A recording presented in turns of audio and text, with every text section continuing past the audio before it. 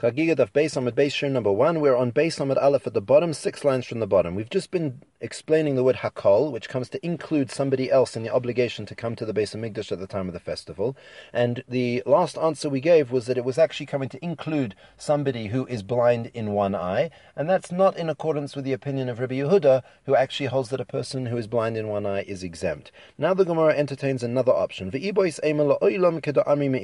Or you could say that actually it was like we tried to say at the beginning of the Gemara, that hakol is coming to include a person who is half freed and half enslaved. The problem is we asked a question on that, because according to Ravina, that person is actually exempt from Aliyah L'Regel, so how can the word hakol be coming to include him?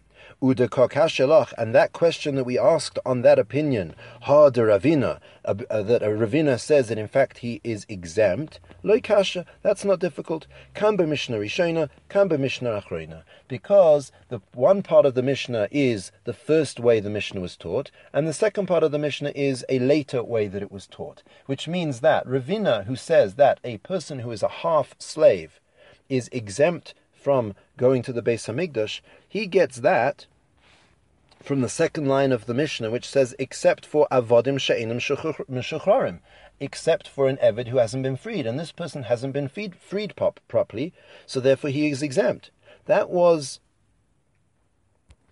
the initial teaching of the Mishnah. However, that would be in accordance with Beis Hillel, who we're going to see shortly, but then Beis Hillel retracted their opinion and then actually agreed with Beis Shammai that in fact this half-freed person should be obligated in Aliyah L'Regel, and therefore we have the Mishnah Achrona, which is the word hakol at the beginning. So the word hakol is now coming to say that in fact a half-slave, half-free man is obligated in Aliyah L'Regel, and that Ravina said he's exempt, that was only according to Beis Hillel before they retracted their opinion. As we will see, Disnan, as it says in the Mishnah, Misha chetzio eved v'chetzio ben chayrin, somebody who is half enslaved and half freed, Oived es rabo yom echad ve'es atzma yom echad. What does he do with his time? So one day he serves his master, and the next day he serves himself. He's free, he's enslaved, he's free, he's enslaved. And that's how it goes. That's the opinion, Divrei Beis Hillel, of Beis Hillel. Amr lahem Beis Shammai, and now we've turned over. Tikantem es rabboi ve'es atzmai lo tikantem. He says you fixed up how you're going to deal with the master, because the master gets half the week. But how have you solved the problem with himself? Because this half-slave finds himself in an impossible position. Lisa shifcha einu yachel, he can't marry a maidservant because he's half-free, and a free man can't marry a shifcha. Bascherin einu yachel, right? And he also can't marry a free woman because he's half a slave. So libatul, should he just sit idly and not get married? For haloi nivra ha'olam ela l'piriya revia. The world was only created for being fruitful and multiply, for having children. Shenemar, as it says in the pasuk, lo soyu bara, lo shevus yitzara. The world wasn't created for nothing; it was formed to be inhabited. So therefore, Beis Shammai say to Beis Hillel, this isn't an acceptable situation for this man to be in. Elamipnei tikkun ha'olam, rather, for the sake of, in a sense, the betterment of society, koifen es rabbi va'oisa oisoi ben chayrin. You force the master to free him of that 50% ownership, and he becomes a free man. V'koisev l'shtar al chetzi domav, and he writes a receipt for half of the amount. Okay, so that's Beis Shammai's opinion. Now, according to that, since the master has to free him at a certain point, right now he's considered a free man, at least as far as Aliyah L'Regel goes. So, then the Gemara tells us that v'chazru Beis Hillel lahoyros kedivrei Beis Shammai. That in the end, Beis Hillel retracted their opinion and they agreed with Beis Shammai and they ruled the law like Beis Shammai said. So with that, we've answered up the problem. We've said that the word hakol at the beginning of the Mishnah is the halacha l'maisa. Everyone is obligated, except for those listed in the Mishnah, to come up to the Yerushalayim at the time of the festival. The word hakol is coming to include an eved, even, or at least a half eved, and even though Ravina said, no, he's exempt, that was only in the opinion of Beis Hillel before Beis Hillel retracted.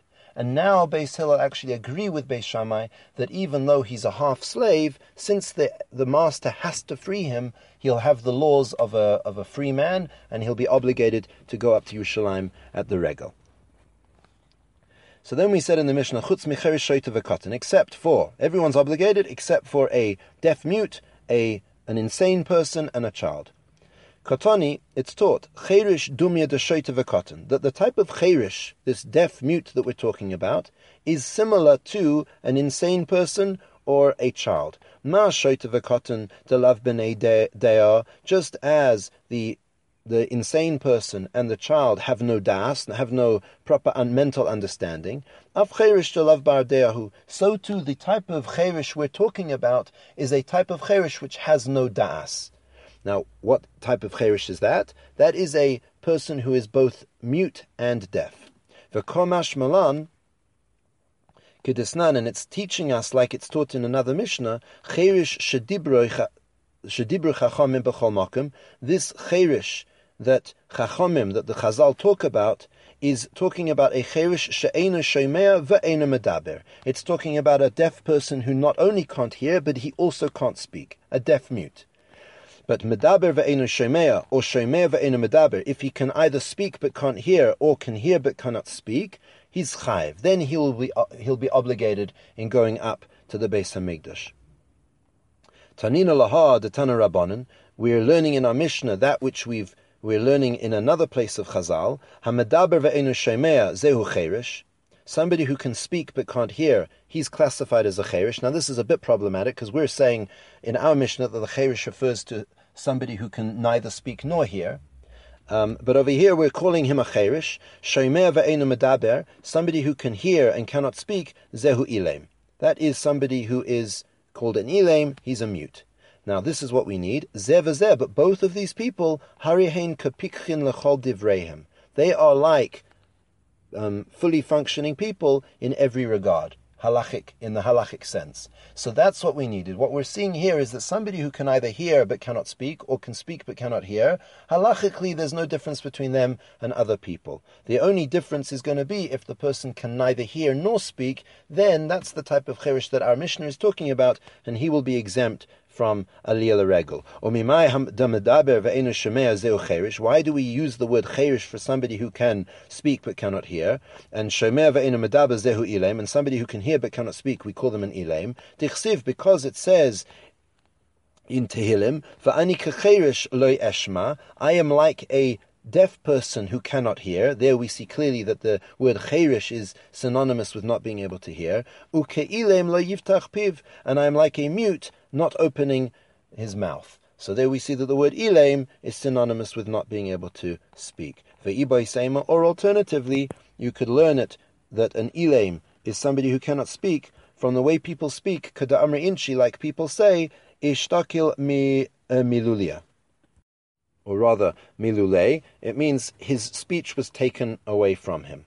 So, as a summary, we've said that the word hakol could either be referring to obligate somebody who's blind in one eye, according to one opinion, or it could be coming along to obligate somebody who is still half a slave, and that would be the opinion of both Shammai and Beis Shammai and Beis Hillel, just that there was a discrepancy in Beis Hillel's opinion. Initially they held that a half slave was actually like a real slave, but afterwards they agreed with Beis Shammai that he would have the status of a freed person because they forced the master to free him. Then we said that the cherish that we're talking about in the Mishnah, who is exempt from going up to the Beis Hamikdash, is referring to a cherish who can neither speak nor hear. We discussed that there are different places in Chazal where a cherish could only be referring to somebody who is just deaf, and ilem is always referring to somebody who is mute, and we brought sources to prove the use of those words for both of those types of people.